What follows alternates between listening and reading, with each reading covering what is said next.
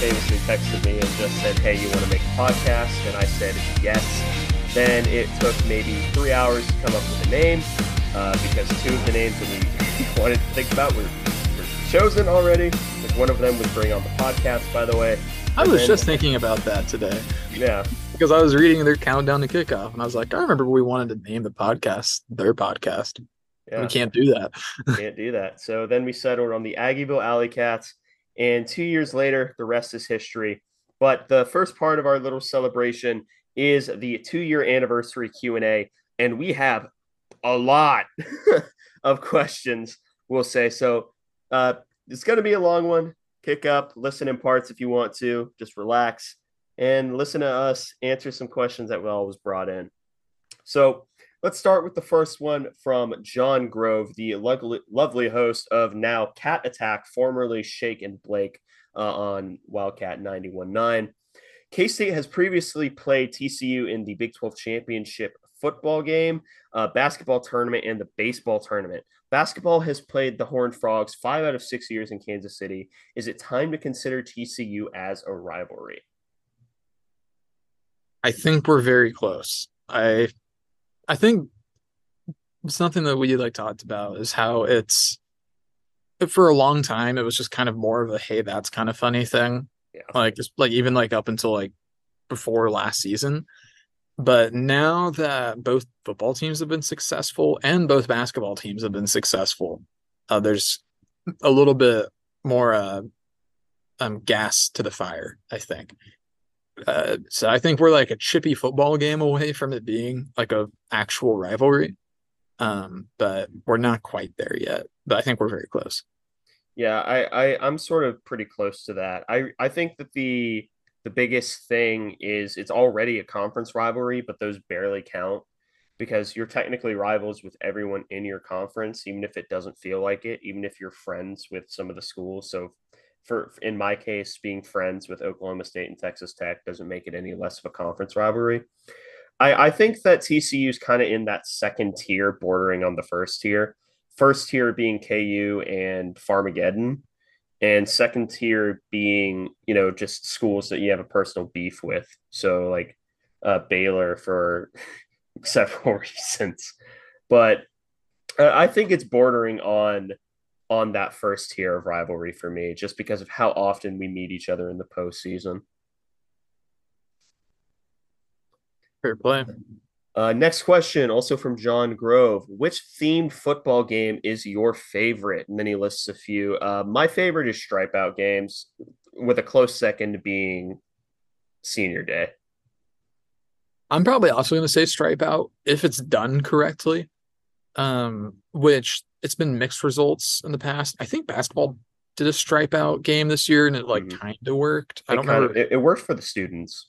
Okay, I gotcha. But they also didn't announce it until a week before it was supposed to happen. So it is what it is. But football stripe outs have generally gone pretty well because they generally market it before it happens, a lot further in advance. Like the SEMO game. Yeah, exactly. I would like them to say where the stripes will be, but yeah, we'll see, I guess. And if we don't know, you have a 50-50 shot of being right. So true. Bring two shirts, even though you're going to die in the heat. Yep. I love a good stripe out, but homecoming is a close second for me because vibes are always really good on homecoming. Yep. Final question from John. Thoughts on playing as Avery Johnson in NCAA 24? It's awesome. Are there any other players on the team that you would play as? So I kind of answered the first one for me. Yeah. Obviously playing as Avery will be super, super fun. I wish Deuce would still be on the team so we could play as him, but unfortunately that was not meant to be. Other people that could be fun to play as, if Kobe Savage is still around, he could be pretty fun. A guy like Asa Newsom or a guy like Jordan Allen, those could all be really fun options. Tobio is the greatest user in history. Yeah, Tobio will be a really good user, hopefully. I'm basically just thinking of really athletic people. Mm-hmm. And like Julius Brandt would have been super fun. Felix would have been hilarious to use this year. Yeah. So there are plenty of really good options because there's going to be a lot of really good athletes on the team. Yep. So thank you, John. Next set of or the next question is from an anonymous friend of ours. If you were forced to put Laura and Rubley at another school, where would you send them? For me, I would send Laura probably either to one of the Zonas or back to where he originally, excuse me, committed to Washington State. Rubley just sounds like he'd be a really good, like, I don't know, Pac-12 or ACC quarterback. So I'll send him. I would say Colorado, but Colorado's it seems like they're going to be in the Big 12 soon, and I don't want to transfer in conference. So I'll send him to UVA. UVA seems like a good spot. I think I agree on Lara. Um, Arizona or Arizona State is probably first and second choices, not any particular order, because he's from Arizona, and he just feels like a Pac-12 QB. Like I think he could be solid in the Pac-12. Maybe I'm just thinking that because Arizona has a QB named like Jacob DeLora, like which is like kind of close to Lara. So that's an option. Rubley, I could see being a middle tier QB in the ACC and like shredding the MAC. Like he could go to Toledo and do really well, or he could go to like Virginia Tech or Boston College and be like solid. And I could see either of those being a decent spot for him. But I think both of those guys could probably play Power Five football. Yeah. The like it may not be like the highest tier of it, but I think they could still do it. Yeah, I agree. So thank you, anonymous friend. Next up is Fake Wyoming Sports. What's the strangest thing you've seen in a night out in Aggieville? Well, you and I have both seen someone doing pull-ups on light poles on separate occasions after the Chiefs won the Super Bowl. That's my story.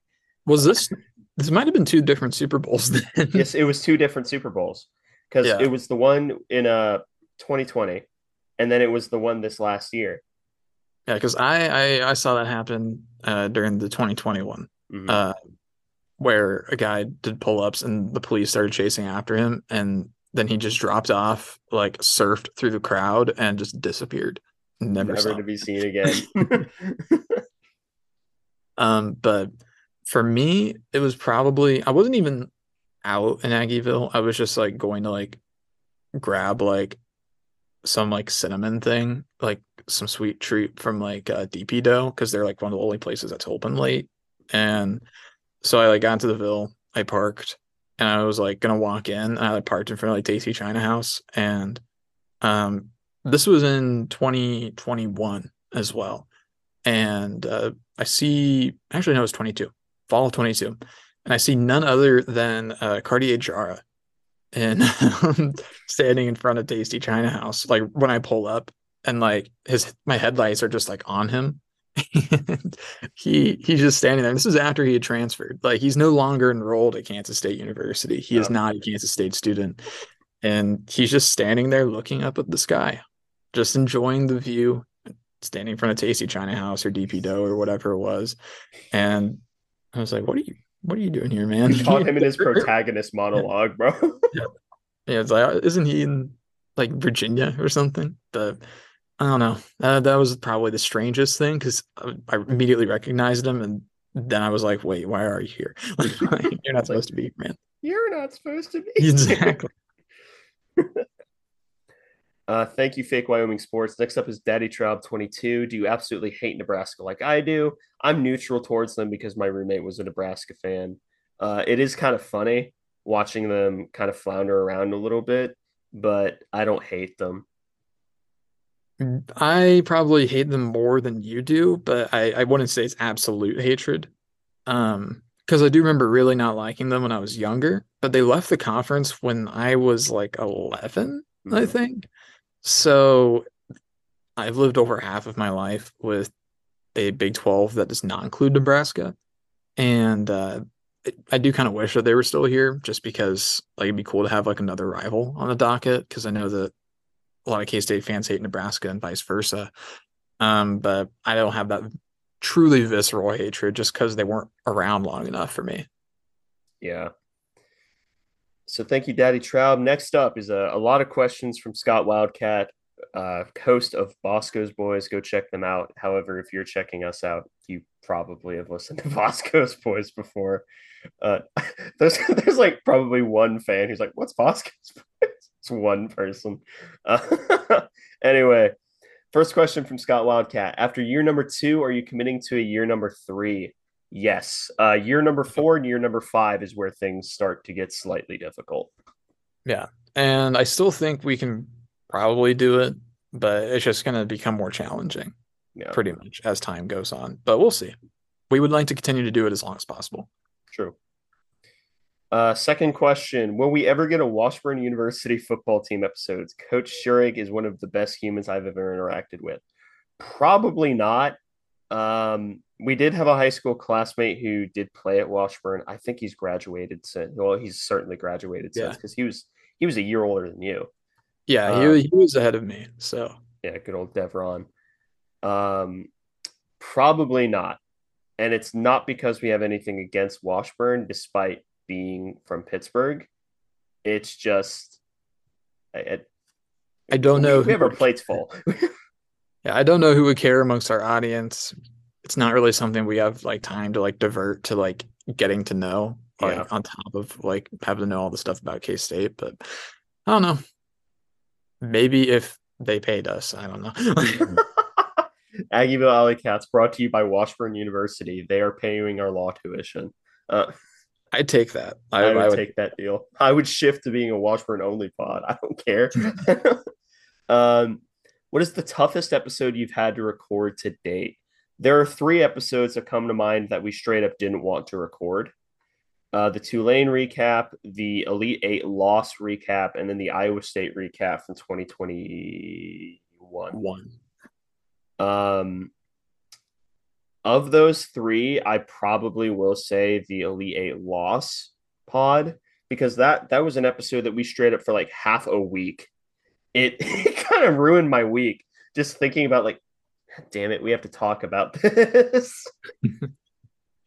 For me, it's probably the Iowa State recap because even though the score was close in that one, it was not a close game really. We just got dominated physically by we like completely destroyed by Iowa State on our home turf. Yeah. Coming off of 2 straight losses, that made it a 3-game losing streak at that point, and things were looking dire. Like that was a rough situation. Tulane loss is very close, as is the Elite Eight, but man, that Iowa State game was rough. And it hurts even more that it's our most listened to episode ever. But it is Please, something has to dethrone that episode. Please. we That's a have year. we've gotten close a few times. We've not quite been able to dethrone it. But if everybody goes and listens to the Big 12 championship episode, then it might happen. Oh. Next question. What was the hardest part of doing the podcast while one of you was in law school, and how tough will it be for both of you to continue it? The hardest part was scheduling because we don't live like in different time zones or anything, but we each had very different workloads. Me being a graduating college senior and Connor being a first year law student. Not sure if they call that freshman in law school. I should know Yeah. that. I I say 1L, FYI, okay. for all listeners. Yeah, but it was definitely scheduling, and I guess you can take the second part of this because that's a equally simple answer. Yeah. It will be less tough because we're gonna be under the same roof. Yeah, Like we're just gonna be there. So we're not gonna have to like coordinate with Zoom and stuff like that. So it should be, in theory, a lot easier. I guess we'll have to wait and see, but I anticipate fewer obstacles. yeah, because I can like one of us can literally just walk into the living room. It's like, hey, you ready to record? Sure. Yeah. All right, let's go. You're the Bat Cave. um, One of the simple things I miss most post graduation at K State is just walking through campus on a great weather morning. What do you think you will miss the most? I'm really basic. I'm going to miss the student section. And while like there are a lot of people who can and will sneak into the student section. I don't think I'm going to do that particularly often because I actually kind of like the seats that I got for the young alumni tickets, which, by the way, excellent deal if you're a young alumni. The $200 season tickets, it's insane.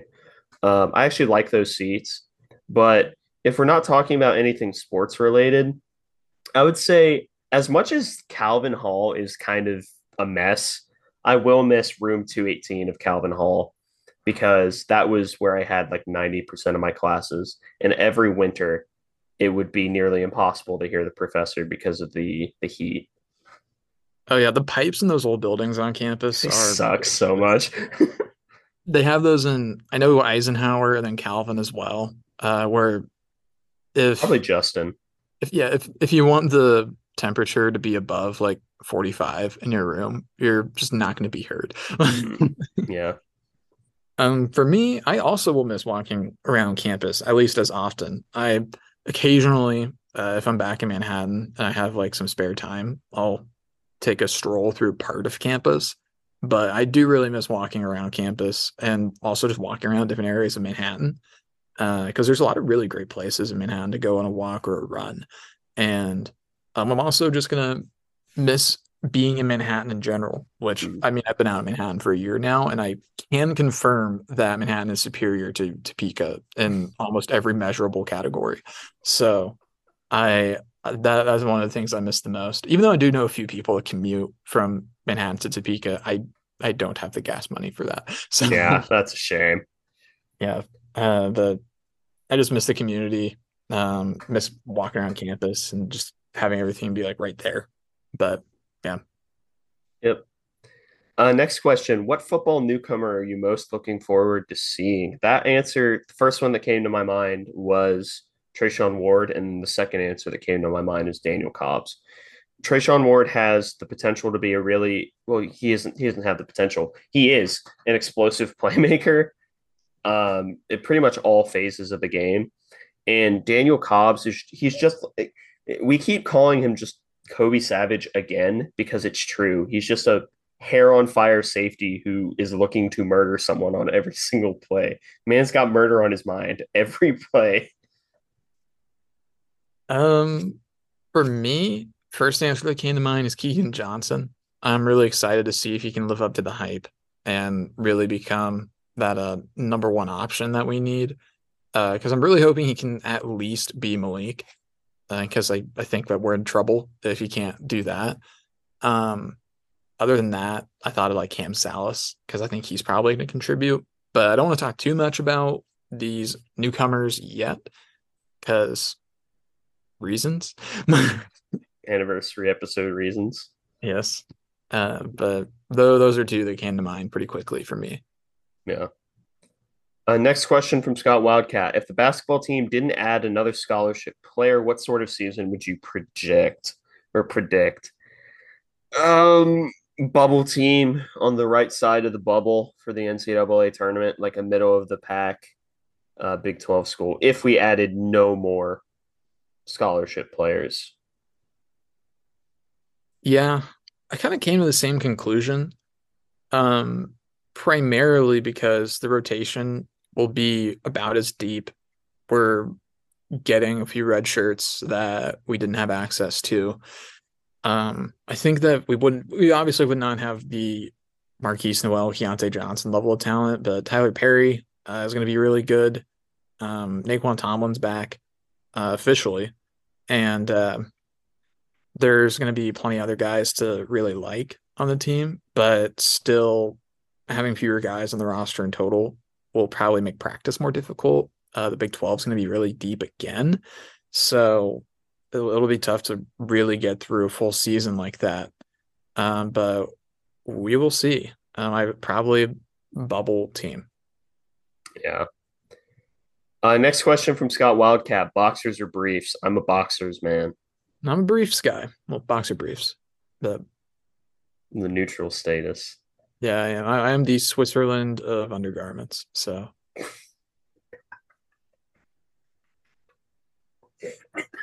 All right. That line should not have hit me as hard as it did. Um, Next question. If you could have a lifetime supply of any five liquids, but only you could consume them, you can't share, can't bottle and sell, what five liquids would you want? Now, I'm assuming what this question is saying is that we're not robbing the world of this resource. We just can't share the ones that we have. Like we can't share our lifetime supply. That's how I'm taking it. It's a completely different answer if the opposite's the case. Because there's like two things in this world that I can think of easily that but I wouldn't want to deprive the world of. You can go first now that I gave that explanation.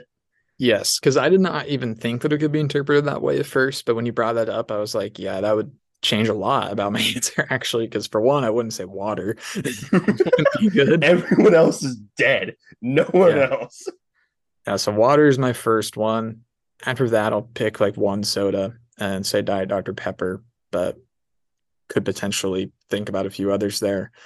Then I'll pick an easy drinking, domestic, Blue Moon. Then after that, I think I might roll with like either Tang Party or Towny Wheat from Manhattan Brewing Company. Sponsor No, us, you no. cowards. Sponsor us, you cowards. And then for a fifth one, I might just like pick like a something to switch it up, like maybe orange juice or something like that. Like just kind of like like a breakfasty kind of drink. Yeah. For me, I would also pick water. I'd pick Dr. Pepper and then Jim Beam Peach Whiskey, Mike's Hard Lemonade, and chocolate milk. Jeez. Do you want to do if it's only us that's allowed to have it? No, No? I really don't. Okay, what if we narrow it to two? Could we do Okay. two? Yeah. Okay. I'll go first since I'm the one who instigated here. I am unfortunately going to rob the world of Jim Beam Peach Whiskey. That is mine now. But then I would pick a blueberry lavender vodka from Island Spirits, which is a small spirits company off of the coast of South Carolina on Defusky Island. Not sponsored, but it is the best vodka I've ever had in my life. Plus, it's lavender, so you could argue it's K-State themed. Um, if I was taking things off the market, um, I think I'd do one that I actually like and one just so nobody else has to have it. For the Yeah, one no one else has to have, it'd be at least that first run of Wabash Reserve. So nobody else yeah. would ever have to drink it again. Because yikes. Other than that, something that I would like that maybe not a lot of people would miss, probably water. I'm joking. Probably water. Um, After that, I actually kind of have a similar answer to you. I really like Jim Beam Vanilla. So I got to roll with that because I don't know a ton of people that drink it, and I think there's also other options like amongst like other bourbons and whiskeys. So Yeah. And then the last question from Scott Wildcat is another doozy. If you had an extra hour every day that no one else did, the world just stopped except for you, but you had to do the same thing every single day during that hour, what would you do and where in the day would you place it? The like absurdly easy question, like answer to this question is sleep and put it like after 3 a.m. when I'm never awake anyway. That's the most boring answer I could probably give. But like if that was not an option, I'd go with probably just film evaluations between the hour of like 7 and 8, because the biggest limitation for me with that is simply there are only so many hours in a day, and I have a lot of like other work to do, including like editing the show and stuff like that. I say editing the show like it doesn't take me like maybe 20 to 30 minutes, but point still stands. for me, I would probably take that time. I'd put it at some point. I don't really care, honestly, other than just like a time that I'm awake. But I'll pick one. I'll say six. And I would just, assuming I could get access to every K-State athletics event that's ever been recorded, I just take an hour a day and just like go through the catalog of K-State sports events and like older games that like haven't really been seen much, like old basketball games and stuff like that, and just kind of work my way through and kind of give me an opportunity to familiarize myself more with some of the older eras of K-State sports. That's a good answer. It's also the last question from good friend of the show, Scott Wildcat, host of Bosco's Boys. And before we get to, I would call it the back half, but it's a little bit more than half. Before we get to the back three quarters of the episode, here's a quick word from today's sponsor. And welcome back to the episode where there totally wasn't just an awkward pause between the two of us for the ad. And we can start with the first question of the back half ish from the 10-12 network. A lot to enjoy as a K-State fan over the last 2 years. What is your Mount Rushmore of Wildcat moments since the pod started? There's a lot of really good answers for this. How about Mount Rushmore typically implies four. So how Yeah. about for this particular case, we just go back and forth for one another? I think I agree with that because I think there's a few obvious ones that we can hit, but there's also a few obvious ones that'll get left out. But I don't want to sit here and like struggle to think about like a bunch of different ones. So you start. Big 12 championship, Great specifically choice. the goal line stand. I'll say the Keontae Johnson reverse slam against Michigan State. Will Howard getting carried off the field against Oklahoma State. Another spectacular pick. That was going to be what I said if it wasn't the KJ1. And then I'll say the Ayoka Lee 61-point game. There's a lot that we're leaving out. Like a couple honorable mentions would probably be the KJ dunk against KU. The Keese's 19 assists. Keys 19 assist game. Was that Michigan State or Kentucky? That was Kentucky. I think it may have been both. Not 19, but he had double digit assists in both because those were both the over my dead body games for Marquise. Yeah. I think one of them he had 19, one of them he had 14, maybe. Yeah. I think Michigan State may have been the 19 actually, because that was also the little guy game. Oh yeah, he had a 27-9 against Kentucky, so I think the 19 would have been Michigan State then. Okay, yeah, those are so our four would be the Yoki 61 game, Will Howard getting carried off the field, and that's not just because we're Will Howard stands. Yes, it is. The goal line stand in the Big 12 championship, and then the reverse layup or reverse dunk to KJ versus Michigan State. So thank you to our friends over the 10-12 network. Next up is Allison Renner. What incredibly obscure sport would you add to K-State athletics that we would instantly excel in, and why is it women's wrestling? You see, it's the second part of that question that changed my answer drastically. The we would instantly excel in. And yes, the objectively correct answer, if you take that clause into account, is women's wrestling. Yeah, because Kansas does have at the high school level, they do have women's wrestling. I don't know how many other states have it. Maybe it's a lot, maybe it's not many, but I think that's a really great answer. I don't think it's NCAA sanctioned right now. It might be. I actually don't know. But if not, then I guess we could bully them into doing it. Then, because I mean, if the Instantly Excel wasn't there, I'd say softball. But It's not the Big obscure. 12, yeah, it's not obscure, and we probably would not instantly excel because there's a lot of really, really good teams in the Big 12. So How many years before we beat Oklahoma once? luckily they're leaving, so we won't have to deal with that. So then it becomes Oklahoma State and like Iowa State, and I think Baylor is good. Texas Tech, I think, is really good too. Like there's just a lot of really good teams in this conference. Yeah. Honorable mention for me would be lacrosse. Shout out to Aiden, friend of the pod and friend of us personally. Next couple questions. Chef comes in hot with doozies every single Q&A, whether it's for us or Bosco's Boys. Chef Andre Napier just comes in hot with some amazing hypotheticals. First one, in a K-State podcast or two-man golf scramble, who comes out on top? Bosco's Boys, us, the Aggieville Alley Cats, College and Kimball, Ema Online, Three Mall, or Go Power Cat. It's not us. It's not Definitely not us. us. Um, Grant got on Twitter and said he sucks at golf, so it's probably not Bosco's Boys. Um, Go Power Cat. I'm assuming it'd be the main two of Cole and Fitz. It'd either be Cole and Fitz or Cole and Ryan. Um, I think Mason Voth is like a known golfer. He's the only one like that I know is a known golfer. So I If think he he yeah, carries if whoever he he isn't a brings. golfer, he has golfer vibes, and I think could pick it up quickly. True. I So I'm I'm making that up, but he, he seems like the best option out of this group. Three Ma maybe. I don't know if the College and Kimball guys are golfers, but they're a potential option as well.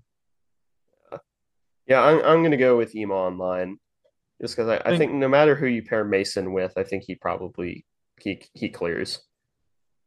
I think you're probably right. I guess we don't know about Cocaine Willie either. Like I don't know how good And Bob Trolsby is. the addendum to the question, I would assume it would be him and it'd be Chef and Bob Trollsby. Either that or it'd be Bob and Nah. Matt. No, I still think Mason clears. It's just Mason. It's just, I'm looking forward to this Mason 20 under round at Culver Hills. But we will not be participating. We will just be observing yeah, because we're because no good. I have never played golf in my life. I have not since I was like 11. I think I wasn't really that good then either. And it also would take me forever to find clubs because I'm a lefty. So, and I really would not want to buy clubs. So, Yeah. Next question from Chef is, what is your favorite late night snack?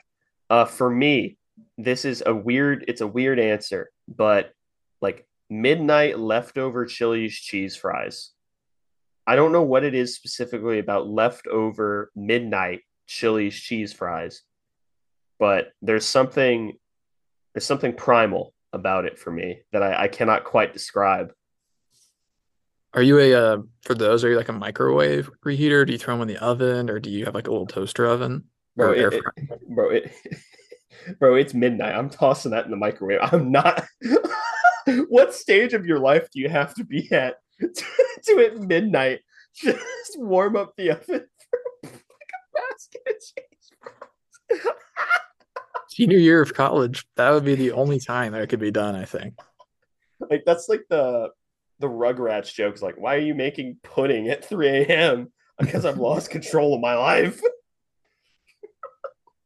For me, favorite late night snack, um, probably be like something sweet. When it gets that late, I don't really want like substantive food, like of any sort. Like I'm either gonna like find a cookie like in my house. There normally aren't cookies there, so I have to go get one.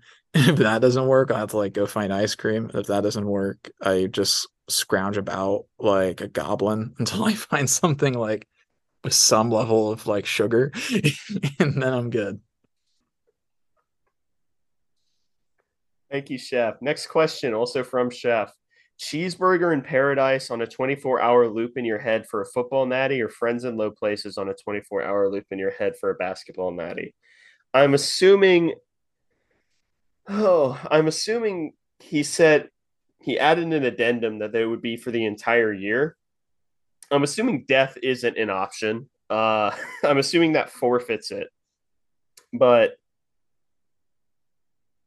it would be hell. But I hate Cheeseburger in Paradise. That song sucks.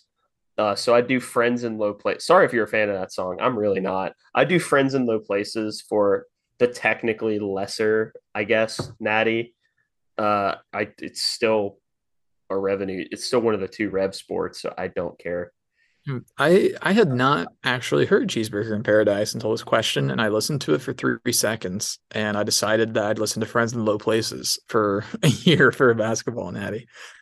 Like I'm a Yeah. fan, but I don't think I could lose my sanity. I mean, K-State's taking my sanity already. Like I can't.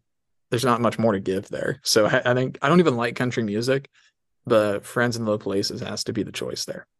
Yeah. So thank you, Chef, for your excellent questions as always. Next two questions are from Casey Doyle. First up, what is your favorite drink in all of Aggieville? Mine would either be the Belfast Bomb at O'Malley's or the Peach Cooler at Tanner's. I'm probably gonna say Pirate Nancy at one of the places that has it. And there's at least two, but there might be three. I think there's just two. But well, I'd also consider like a mule, like a Moscow mule or Kentucky mule about anywhere because I just really like that drink. And then maybe a fishbowl at Fats. I'm not sure. Good answers.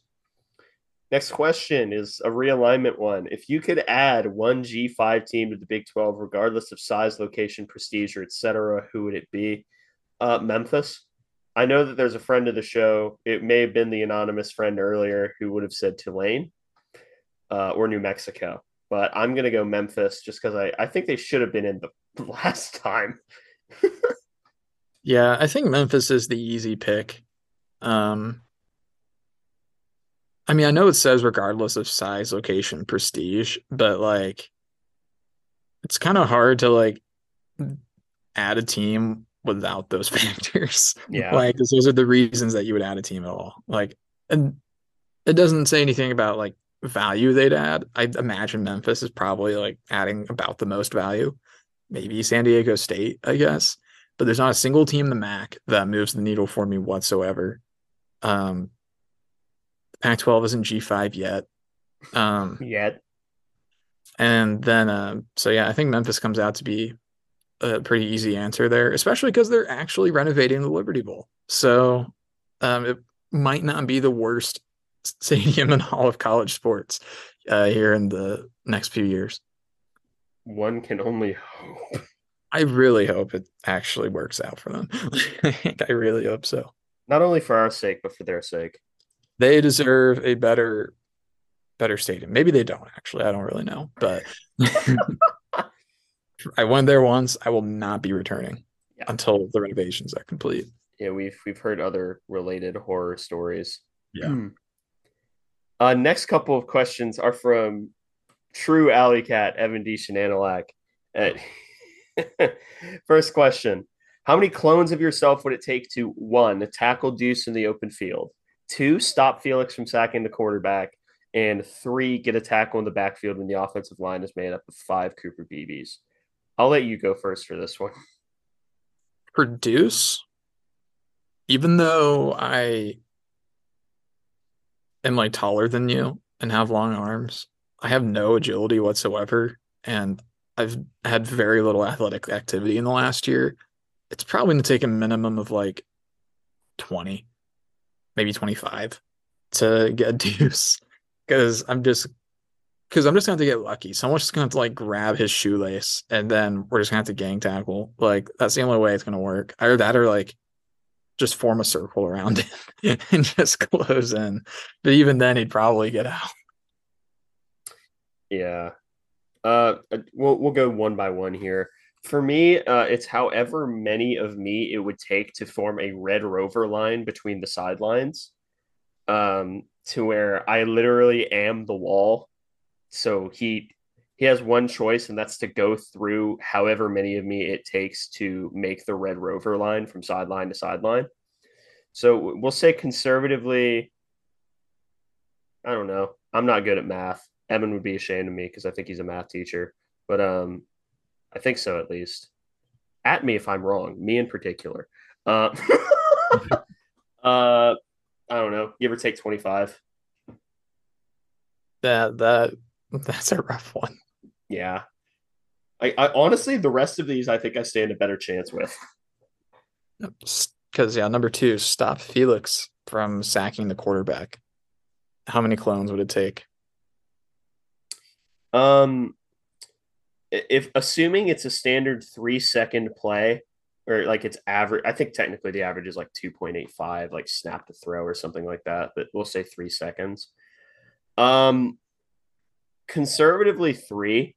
because a double team block, and if he gets around the double team block, I can just have another one in the backfield dive at his ankles.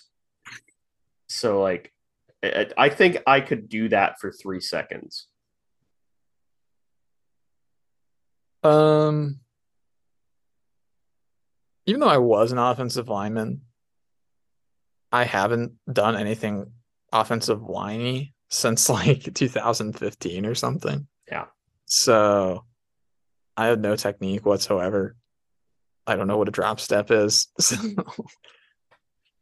probably it's probably gonna be five of me on the line and then a slide protect that's just called Felix. And we just let the other people go and just Mhm. like go and hold Felix, just like blatantly. Yeah. Hey, I'm just saying, I was 16 scout team player of the week blocking a future 4-star Division One athlete Well, at high school. he was a D1 athlete. He will. that Oh, that's a story for another day. But last one, get a tackle in the backfield when the offensive line is made up of 5 Cooper BBs. Mm, Uh, I'd say at minimum 7 because I can overload the blocking scheme. If it's a gap scheme, I'm screwed. But if for some reason they're running like outside zone, I just happen to guess correctly. I'm not going to say how many attempts it would take, but I'd take it. I'd say take at minimum 7 of me. I'm gonna say 11, and there's just 11 of me on defense, and we're just gonna run and gauge 11 every single play because I don't care how many points I give up. We just got to get a tackle behind the line, and then we win. There's no winning the opposite side. There's just delaying losing. Yep, exactly. It is inevitable. Thank you, Evan. Next question. What's your favorite thing about Jerome Tang so far? His energy and ability to connect to specifically the students. And I love how he's connected with the fan base myself. He's just been so active and making sure that people are drawn in to the team in multiple different ways. Yeah, he's done a lot with the students, but he's been really open with the fan base at large as well, as has a lot of the players and other assistants as well. I mean, that's probably his communication and marketing of the program, I guess. Yeah.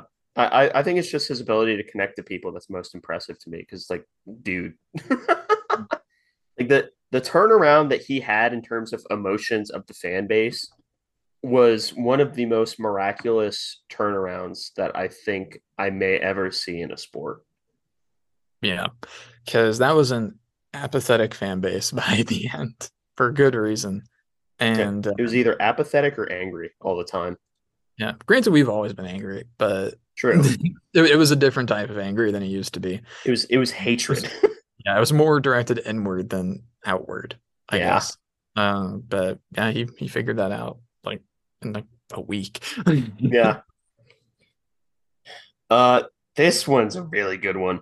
The best player in the 2022 football recruiting class may be the blank best player in the 2023 recruiting class. Wow. So basically, it's asking where Tobio ranks up in if he were to commit in this year's class. And for me, personally, he probably slips into like 7th. I can't say who's in between because anniversary special reasons. Uh, if you've listened to the show, you already know what the anniversary special is. But I I'd say 7, and that's so ridiculous because Toby was like my favorite recruit that K State had gotten since the show had started, and it wasn't particularly close. Yeah, yeah. He was one of the first recruits that we covered, I Mm-hmm. think, even all the way back in summer 21. So yeah, it's been close to 2 years since we covered him originally. But for me, I had him at 8, based on anniversary. I'm just gonna say based on my current recruit rankings. Yeah, because So the anniversary special is ranking the high school and transfer recruits from this last year's class. yeah. So Spoilers. yeah, but I have him at 8 right now, and I we do transfers in high school separate. Yeah. So he'd be 8th amongst the high school transfers. Yeah. So we're close. I think the difference is where one of us put a DB. I think you're right. Yeah. Maybe a different DB. I don't remember who. I'd have to look again. But yeah, that may be the best question of the episode. Yeah, that was a very good question, and I think it's a good setup for the next anniversary episode as well. Yeah. Um, just to really help drive home the context about the quality of this year's class. Yeah. Next question, also from Evan. What was your best year as a KSE student? This last one for me, because my freshman year was COVID. My sophomore year was still tainted by COVID. My junior year was the first like actually normal year I had, and the senior year was probably the most exciting year for K State sports in a decade. So Yeah, I was very jealous that you got to stick around another year. I know I've said it before, uh, but luckily I was able to get to all the home games for football, so I still had a lot of fun doing that. Um, but my favorite year, I'd say either my sophomore year up until COVID starting. I felt I had a really good year that year, and then other than that, probably my senior year, just because I front loaded my schedule a lot. So I was taking like 17, 18 credits, like those first like 4 semesters. But by the end, like the second half of my last semester, I had 2 classes. So that was pretty nice. And they were both on like Tuesday, Thursday. So I just had like 3 days a week where I just did not have class, which was really nice. So I'd say probably senior year or the first part of sophomore year. yeah. All right. You want to ask this next question? Yeah, I do. Because this is an ACE specific question. What will it take to get Ace to turn on Missouri? There are a few things here. Um, Lifetime extension of Drinkowitz. I I couldn't handle that. I straight up couldn't handle that if that happened. Nobody would blame you. Um, Hiring like a notorious like dirtbag as a coach. So like if they hired Kendall Briles to like from TCU to be the head coach, couldn't handle that. If they hired Bobby Petrino, I may just walk on the freeway. I couldn't. No, I couldn't deal with that. Um, I wouldn't turn on Missouri. I'd turn on life. Um, I don't know. It would take a lot because that is like my childhood team. I still when K State is not playing them, I still actively root for them. And Connor can attest that this has brought me a lot of pain. Because I texted you what like 3 times this year during MU games, and I was like, "Oh, they're playing so well," and then a backbreaking mistake would happen, and I would just send like 3 expletives in a row, and you'd ask like, "You okay?" No, I'm an MU fan. They have not been good as of late. And Could it have would beat Auburn, Nathaniel Pete did fumble at the 1 yard line. could have beaten Georgia. Could have Could beat have beaten Georgia. Georgia. I'll never understand how Mizzou got so close to beating. I hate to like say it because it like reinforces a lot of the SEC. We don't care to be there, but I truly think Georgia just sleptwalked through 3 quarters of that game. They did. Like I think they just didn't think they were capable of losing to Mizzou. That and Blake Baker's still the DC. Like, Really good DC, really good defense, but Drink is such a joke. Like all of this would be a lot more bearable for you if Drink wasn't the like if it was somebody likable. Like I don't know. like if they sucked and he was Should be likable, that's fine. But like the moment that I say we're so back is when Drink gets fired midseason. Blake Baker's named the interim coach. That's the we're so back moment for me. And then it's over again when he's not retained for some reason, and Bobby Petrino is hired as HC. Oh god, not the Josh Weipel storyline again. Not again. I'm sorry, man. It's inevitable. It is. It hurts a lot, but yeah. So it would take a lot. It'd take a lot. Next, thank you, Evan. Next question. Early projection for a realistic floor and ceiling for football, men's basketball, and women's basketball. Let's start with the floor of each. Football, we'll go back and forth as well. Football, I think the floor is 8-4 unless all of the team gets injured, then it's 7-5. I don't think there's a world where K State is not bowl eligible. Yeah, I think I agree with that. I think the floor is like a little above 500, which would be like 7-5 with a bowl game loss, or I mean 7-6 with the bowl game loss, or 7-6 with a bowl game win after going 6-6. So I hope it doesn't get to that point. I don't think it will. But that's probably the absolute floor. Like things would have to get like apocalyptically bad to like get any worse than that. Like Yeah. we would have to be, I don't know, putting like Cody Cook at quarterback or something like that. Philip Brooks, emergency QB. I don't want to go down that road. Um, men's basketball, this one's tough because like it all depends on what we pick up in the portal now. Um, like if we get two commits like in the next like month, the answer very much changes. I view it similarly now to the question Scott asked, where like a floor would be like high teens or like low 20 wins and a bubble team for the NCAA. Yeah, I'm. I think men's basketball, it would all come down to the remaining transfers we get in and like how much development happens between this year and next year for current role players. So if that just doesn't work out, I could see this being a 18 win bubble team if they can get like just enough quality wins in conference. But we'll see. Yep. And then women's basketball, the floor, the team is too talented to not get at least 20 wins.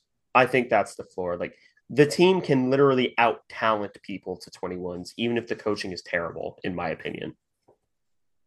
I think that there is a universe where they could get under 20. There should not be one, but I've seen us just really lose steam down the stretch a few years in a row now. This could end up being an 18-19 win team as the floor, assuming no injuries. We'd have to actually try to get to that point. Like we have to try actively to like not be good in Yeah. multiple games, but it could be done. Yeah, that's terrifying. The ceilings for each of these football, the ceiling for me is 11-1 with a conference championship and a New Year's Six bowl. If we're not playing against Bama, we have a good chance in the New Year's Six bowl. Um, so If I we go 11-1 with a Big 12 title, we're in the playoff because isn't next year the expansion? it's next year, as in the next football season. Uh, well then never mind. We will be in the New Year's Six, maybe a playoff, maybe we might sneak in as a 4 seed. If we lose early to like a top five team. Well, I mean TCU did lose to us after being undefeated, and they were still in the playoff. That was in the So championship game, though. yeah, but if we got to the championship and lost, then we might still make it, Good. depending on how dominant we were the rest of the year. Yeah, true enough. What about you? Um, Pretty similar. We do lose a lot of guys, but I think depth wise, the team is better top to bottom, pretty clearly. And I think there's going to be a few guys that really emerge this year. Guys like Khalid Duke, who've kind of had the short end of the stick for a lot of their careers, but he's finally going to be edge rusher number one, be the guy's back in his natural spot. He could emerge. A guy like DJ Giddens or Trayshawn Ward or Keegan Johnson or Garrett Oakley, a few other guys. If we roll the dice and we hit, then we're looking at potentially an undefeated regular season. But there's a few games that would have to really go our way, like at Texas Tech. Those are the big question marks, I think. But it again, this is best case scenario. So sailing the 12-0 regular season, and then whatever happens, the postseason happens. Yeah. Men's basketball ceiling, again, as it stands right now, I don't think there's much room between the floor and the ceiling for them as it stands right now. I think the ceiling's probably like 23, 24 win team. That's pending many transfers, but I think that's the ceiling as it stands now. I kind of agree. I think even if everything gels perfectly, I think at best probably 25 for me. Um, Unless we are able to fill with some really good additional transfers, but we shall see. Yeah. And then women's basketball national title appearance. I'm not getting off this boat. The ceiling is a national title appearance. If everything goes right with the talent on this roster, that is the ceiling where we will inevitably get smacked by LSU. But That's what I was about to throw on that. I was about to say, um, yeah, like even we have so much talent. This is like one of our most talented teams in years, but LSU would wipe the floor with us. LSU is about to go 40-0 this year, and it's going to be easy for them. Their average margin of victory is going to be like 15. But I think our ceiling is probably Elite Eight to Final Four. I think because there is an upper echelon of women's basketball. We are not part of that. Um, so a lot would have to go right for that to happen, but I could see it happening. And like a 27, 28 win regular season, there's a pretty wide gap uh, in the floor and ceiling for women's basketball as opposed to men's, because we know how quickly things can go wrong with women's basketball. But if everybody pans out, everybody has good seasons, shooting is consistent, knock on wood heavily. break your hand on the desk. Yes, that's what has to happen. Then it could be a really good year, but it remains to be seen.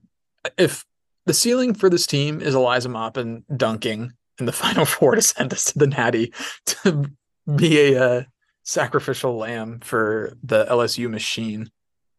Like I'm not sure I'd ever wake up from that dream. Just watching Eliza Maupin dunk to seal it. Allegedly, like we mentioned this a lot. Allegedly, she can dunk. Haven't seen She it is yet.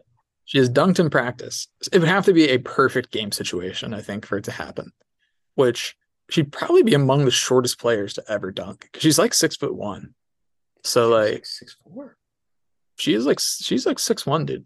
Like at least I think so. Maybe I'm making that up. You stall. Okay, but yeah, I it's it the talent on the women's basketball roster is so ridiculous. I mean, you have one of the best distributors in K State history, one of, if not the best, probably not the best yet. Can't say that in Serena Sundell. One of the best shooters we've seen in the past couple decades in Gabby Gregory. One of the best players in the nation in Ioka Lee.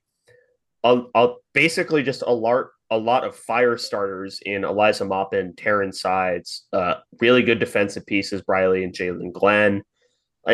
The talent on the roster is ridiculous, and that's before you get into Walker, Bates, and Sanchez. Like that's even before you get to them. Oh, and she is 6'3", 263. actually. Okay, so split the difference between the two of us. Yes. Yeah. So she's taller than I thought, a little shorter than you thought, but regardless, would still be one of probably the shortest players to dunk because I think most that have been able to dunk at women's games have been like 6'5" plus. So, but TBD. Yeah, I'm really excited for women's basketball. Anyway, next question from Evan. Who are your most constructed alternatively players from this sports year? How about we go one per sport and we do snake draft style? So let's start with, do you want to do sport by sport or do you just want to take like, no, let's do sports by sport. The other one would, I'd get confused. You keep track. I'd get confused. So do you want the first overall pick? Yeah, I'll take the first overall pick. Okay. What Um, sport? I will do. Are we going to stick to the football, men's basketball, women's basketball, throw in baseball? Throw in baseball. I will start with football, and there's two obvious candidates, maybe three. But I will roll with Deuce Vaughn because he is literally constructed alternatively as the shortest player in combine history. Yeah. I'm going to go the opposite end of that spectrum for football. I'm going to go Julius Brents because he is also quite literally constructed differently. Yep. So then you get next sport of your choice then. I'm going to go with baseball, and I'm going to go Tyson Neighbors. Splendid pick. I'll go baseball and say Kalen Culpepper. Okay. Those are both, I think, the two obvious number one picks for baseball. I think they're far and away like the only picks, really. Mm-hmm. So then I will move on to hmm. Actually, I won't do women's basketball because you can't say Yoko Lee Yeah. because she didn't play this year. Mm-hmm. So I'll say men's basketball and I'll say Marquise Noel. I'll go men's basketball, and I'll go Keontae Johnson. All right. And then here's your women's basketball pick. Women's basketball pick is going to be the easy one. It's going to be Gabby Gregory. Another fine pick. But hold on. I need to check the stats really quick for women's ball. Okay. I'll say Jalen Glenn for women's basketball. I was trying to remember which one led the conference in steals. I can't remember if it was It's Jalen or Riley. it's I thought it Jalen. was The surprise, Eliza Maupin not getting selected there. Yeah, I probably should have said Eliza Maupin, but we talked about her a little bit. Yeah, So true. Then the final question from Evan, True Alley Cat Evan, his name is from now until forever. Name a random team you hate that you think would surprise some people. I hate Arkansas and I hate Marshall. Arkansas is not because of the alleged rivalry between MU and Arkansas. That's barely a rivalry. No one cares. I hate Arkansas because they're annoying. I went to exactly one Arkansas game, and I went from viewing Arkansas like moderately positively because I watched the movie Greater, which is a very good, it's actually a solid movie, um, to absolutely hating them. And it took one game. It took one game. which is a shame because I've heard Fayetteville is very cool, Oh, it's but awesome. yeah, Fayetteville's awesome. It's just yeah, tainted by the college. And yeah, then Marshall is the only team in NCAA 14 that I straight up have never been able to beat. It doesn't matter what overall my team is. I've never been able to beat Marshall ever. for me it's probably Minnesota. I used to actually like them, but ever since they hired PJ Fleck, they just rubbed me the wrong way, and I've just not really liked them at all. Because he just comes off as very fake to me, Yeah. uh, very disingenuous, I guess. So I've not liked Minnesota since they've hired him. I hope he gets his comeuppance at some point. Probably won't, but He won't. All right. So thank you for all the questions, True Alley Cat Evan. Now we can go into the two questions from Cameron Hale. We're in the home stretch here. If first question, if you could choose one national championship for Kansas State, what sport would it be and why? Football, because it's the premier sport. yeah, I that's an easy football, I think. There's no reason to actively choose another sport, I think, in terms of what is best for K-State, because football is the most watched sport still. Although men's basketball, you could make an argument for. I still think you have to roll with football there. Yeah, the only way that you could get me to change my answer from football would be to if you changed it to like it would be multiple natties for another sport. So it'd be like back to back basketball natties. That's what it would have to be for me to shift from football. And even then, it might be a tough sell. Yeah. Next question. This is okay. So a little bit of behind the scenes here. We discuss questions from like a cursory glance before every episode. This question, every other question at the cursory glance took maybe 20 to 30 minutes. This question by itself took us 30 minutes to come up with a cursory answer for. Cameron Hale asks, what is your Mountain Rushmore of protagonists in TV and movies and then antagonists in TV and movies? This would be easy for me if it were TV, movies, and video games, because I grew up on video games way more than movies and TV. And we'll do a similar format here. I don't think we share any. Oh wait, I lied. We share one for a different one, so we can do the draft segment, just back and forth this time, but charade for the alternate pick. Um, so protagonist, you got first overall pick for the constructed alternatively players. I'll take this one. My first four protagonists would be Forrest Gump because I think it's my favorite movie, and I think it is the perfect example of how you write that sort of character without it being like either treated as a joke in and of itself. It's basically the only respectful way to write someone who has developmental difficulties and still lives his life well despite it. So like I think that is worthy of being up on there by itself. All right. So then it's me. Do I say two or just one? You just say one. Okay.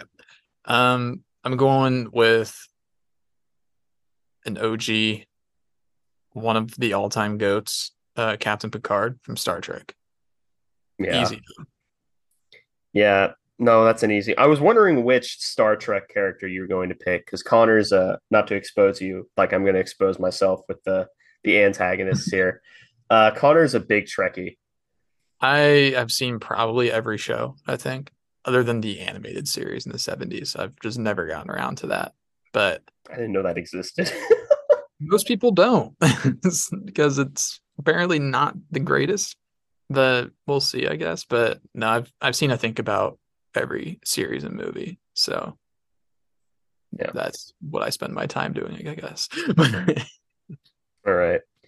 Next up for me would be that you're going to get two Zoomer-ish picks here. It's going to be John Wick because I think it's my favorite action movie series, and I think that Keanu Reeves' performance has sort of just escalated him up to being able to play that sort of stoic action hero, and I think he does it in a more believable way than a lot of like the '80s action heroes did.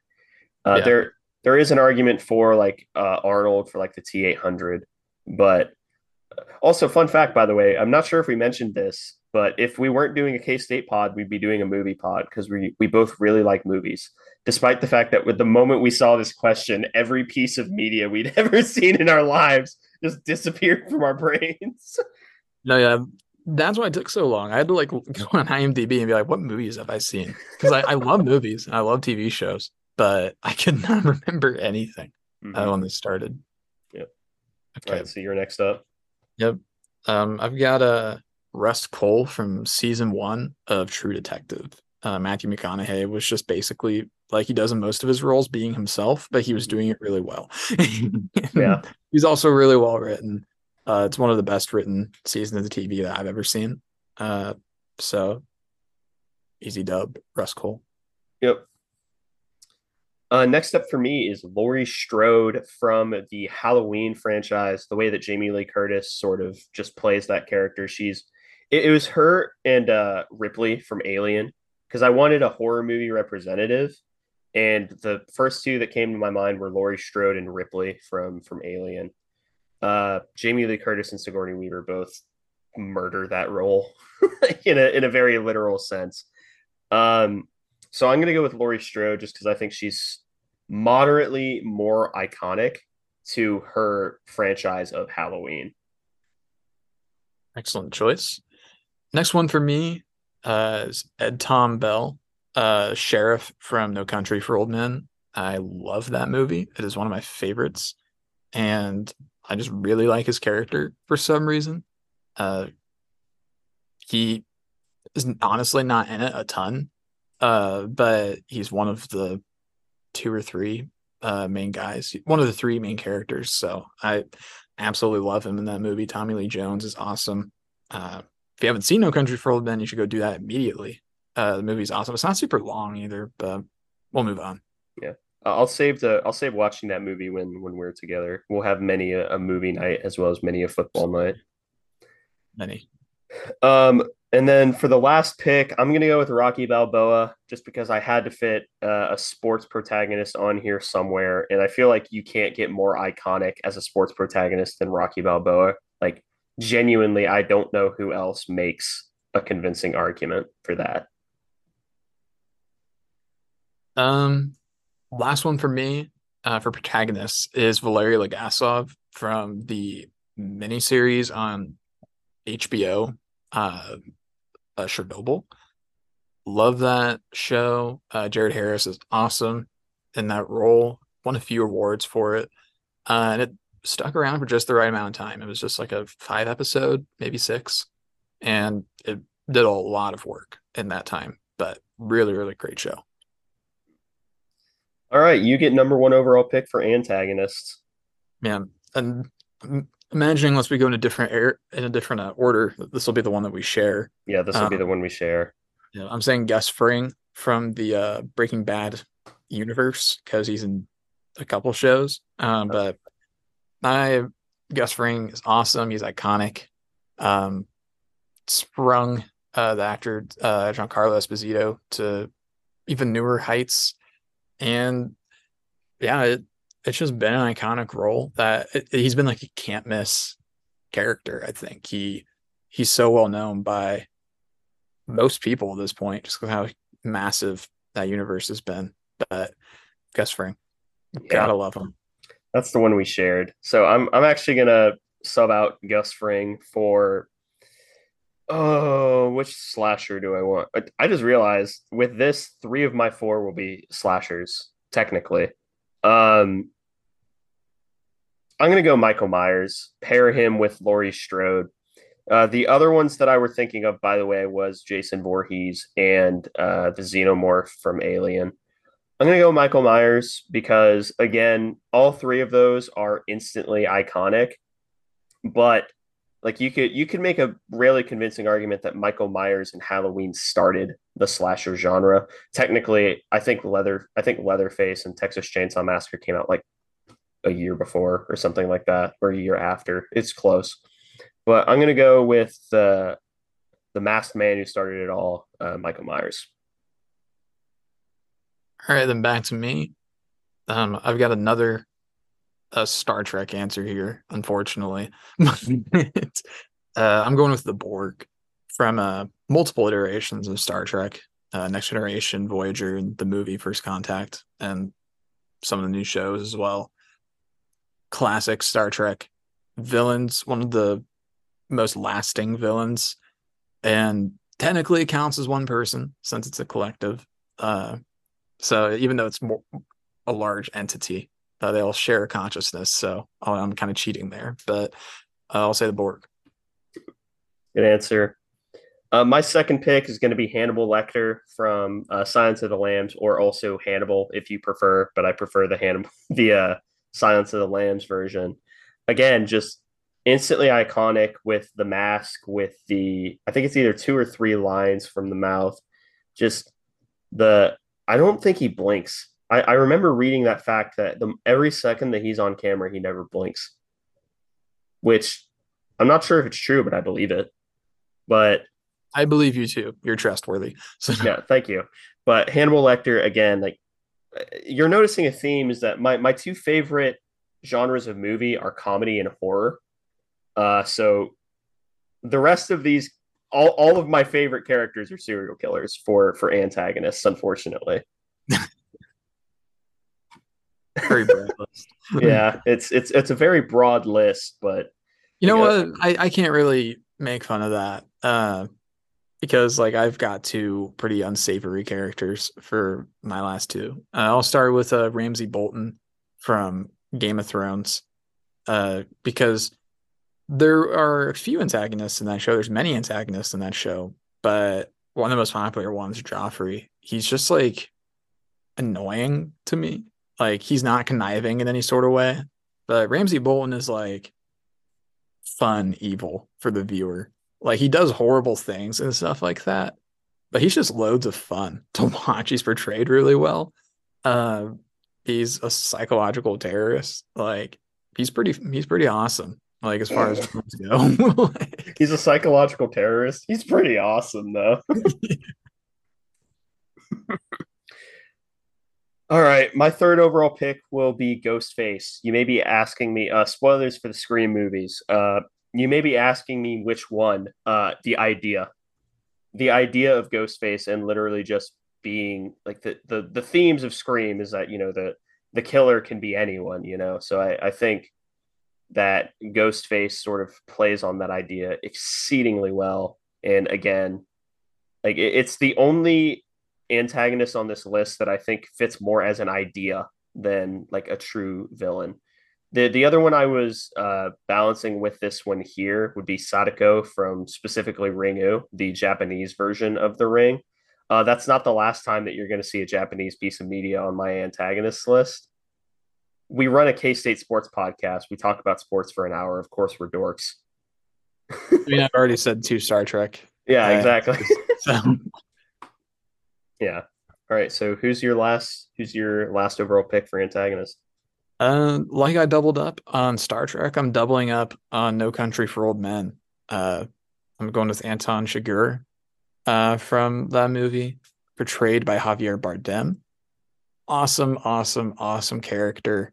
Uh, really eerie character. Um, portrayed super, super well. Uh, doesn't have a ton of dialogue, but doesn't really need to. He just doesn't say more than he needs to. That's something I enjoy in a character. They don't have a lot of like throwaways or like loaded dialogue. He just says what he needs to and moves on. Um, but he's an awesome villain, very dark, but has an interesting set of morals that he actually adheres to and is fair about it, despite it also being inherently unfair. But he does follow his rules to a T. So gotta love him. Yeah. No, you don't, but No, you don't. No, you don't. If I was a coward and also didn't already mention that my last antagonist was from a Japanese piece of media, I would replace him with someone I literally just spawned in my brain, and that would be Heath Ledger's Joker. However, I'm not a coward, and I will own the fact that I'm a dork, and I will go with Yoshikage Kira from Diamond is Unbreakable Part 4 of JoJo's Bizarre Adventure, which is a anime and manga series. Um, dude, he's kind of similar to Ghostface in that he's kind of more of an idea than he is anything else. Like the same idea, same execution of Ghostface. You can kind of see I have a type here, uh, where he's just a serial killer who lives in like this small town, and he quote unquote just wants to live a quiet life. And the show was originally written in the 80s, and you still have people debating to this day if he actually wanted to live a quiet life. I think that I think that's what makes a really good character of any kind is where you have like the intentions are obvious and people understand them, but people question the merits of the goal. I think that's how you write a really good character. Then again, I'm not an English major. I never took a writing class, so I might just be stupid. that sounds about right. Also, this would have completely changed if video games were in this answer for me at least. I'm not sure if it would have done so for you, Connor. I probably would have found a way to add in one or two games. Half of Like my answers would have been from games. maybe Lego Darth Vader. Not actual Darth Vader, but Lego Darth Vader. But for no particular reason. But I don't know. Also kind of elephant in the room. We didn't put in Darth Vader, I guess. Yeah, Which kind of the famous one, like the most famous villain, but that's our easy. list. Our I guess. list. Yeah. All right. So thank you, Cameron Hale. Last question of the show comes from Cole. On your podcasting adventure to date, what's a new skill you've learned? What's been the hardest part, and what's been the most enjoyable aspect of it? We'll just go through answering all of these at once. New skill I've learned. I've gotten a lot better at audio production, which is hilarious because I used to make music. Uh, hardest part. almost always has been scheduling and off-season episodes, trying to find something. There's a spider crawling at my leg, trying to find something interesting to You say. handled that way better than I would have. Yeah, yeah, it's still there. The most enjoyable aspect of it is probably just, getting this is going to be really sappy, getting to talk about something I love with one of my best friends. So, and having other people listen to it, like we've said multiple times before on the show, is like we expected to start this episode. We didn't expect to have any sort of audience. Like we expected maybe us to listen to it once and maybe 20 other people all time. And now on a per episode basis, we're getting anywhere from, 10 to 15 times that. And it's like, excuse me, what? What happened here? Oh yeah. I remember when we first started, we were getting excited about like getting like double digits like Yep. for the first like couple episodes. Which don't listen to those episodes. They suck. No, Uh, they're awful. I mean the first episode's like almost 3 yeah, it's hours. almost 3 hours long. Because well, for one, I think we tried to stuff way too much into it. Yeah, we did. But No one you, stopped us. no, no one did. But hey, you know what? You live and you learn. Yeah. And a new skill that I've learned from podcasting. Um, I don't know if tweeting counts.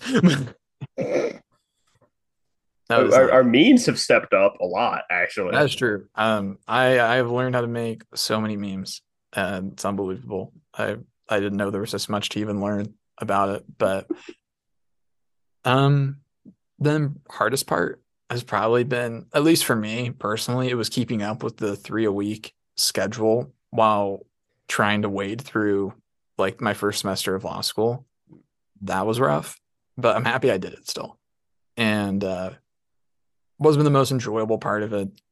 Probably interacting with K-State fans. I think kind of becoming a part of like the broader K-State Twitter community to a certain degree and being able to interact with all sorts of cool people, yourself included, Ace, and guys like You met Scott. me through Twitter.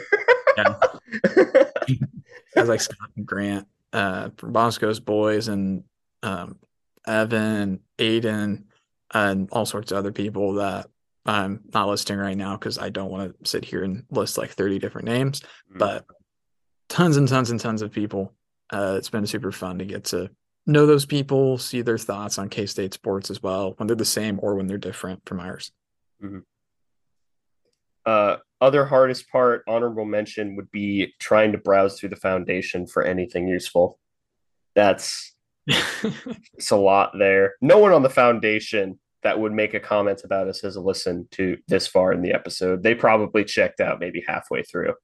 Uh, I don't imagine we have any or many listeners on there anyways. So yeah, but that's all the questions. Do you have any final thoughts before we get to the outro? um happy 2 years, almost. Not quite, but almost. Good. Uh it's been a fun ride and I'm looking forward to another great year. Yeah. Uh, Same thing for me. Just thanks everyone for listening. Anyone who's bought merch, anyone who's listened to the show, anyone who sent in Q&A questions, anyone we've had guests on the show, all four, We've not five, had a lot of guests. We have 4 or 5 not had of them. guests. Well, there was one that got away, but that's a story for another day. Yeah. We were Um, it's close to happening. or this close to happening, and then I was in Atlanta. I would trade that Atlanta trip for that interview. But yeah, that pretty much wraps up this episode of the Aggieville Alley Cats podcast. Thank you all so much for listening. If you want to follow or contact the show, you can follow us on Twitter or Instagram at Aggieville ACats. That's capital A, and capital C in cats. If you want to email us, we're AggievilleAlleyCats at gmail.com. If you want to follow us on a more personal note, I'm at AC Edwards 00. I'm at Connor Balthazar, capital C, capital B. And if you want to support the show financially, please be sure to check out the official Aggieville Alley Cats merch store, where you can find such designs as the staff-approved Doomtang Clan, Play Sandstorm Cowards, and Neon Alley Cats. But most importantly, thank you all for listening to this episode of the Aggieville Alley Cats podcast, where come rain, shine, or anything in between, and we're here to deliver to you the Kansas State sporting news that you so love. Stay safe, Alley Cats. or capital C, capital B. And if you want to support the show financially, please be sure to check out the official Aggieville Alley Cats merch store, where you can find such designs as the staff-approved Doomtang Clan, Play Sandstorm Cowards, and Neon Alley Cats. But most importantly, thank you all for listening to this episode of the Aggieville Alley Cats podcast, where come rain, shine, or anything in between, and we're here to deliver to you the Kansas State sporting news that you so love. Stay safe, Alley Cats.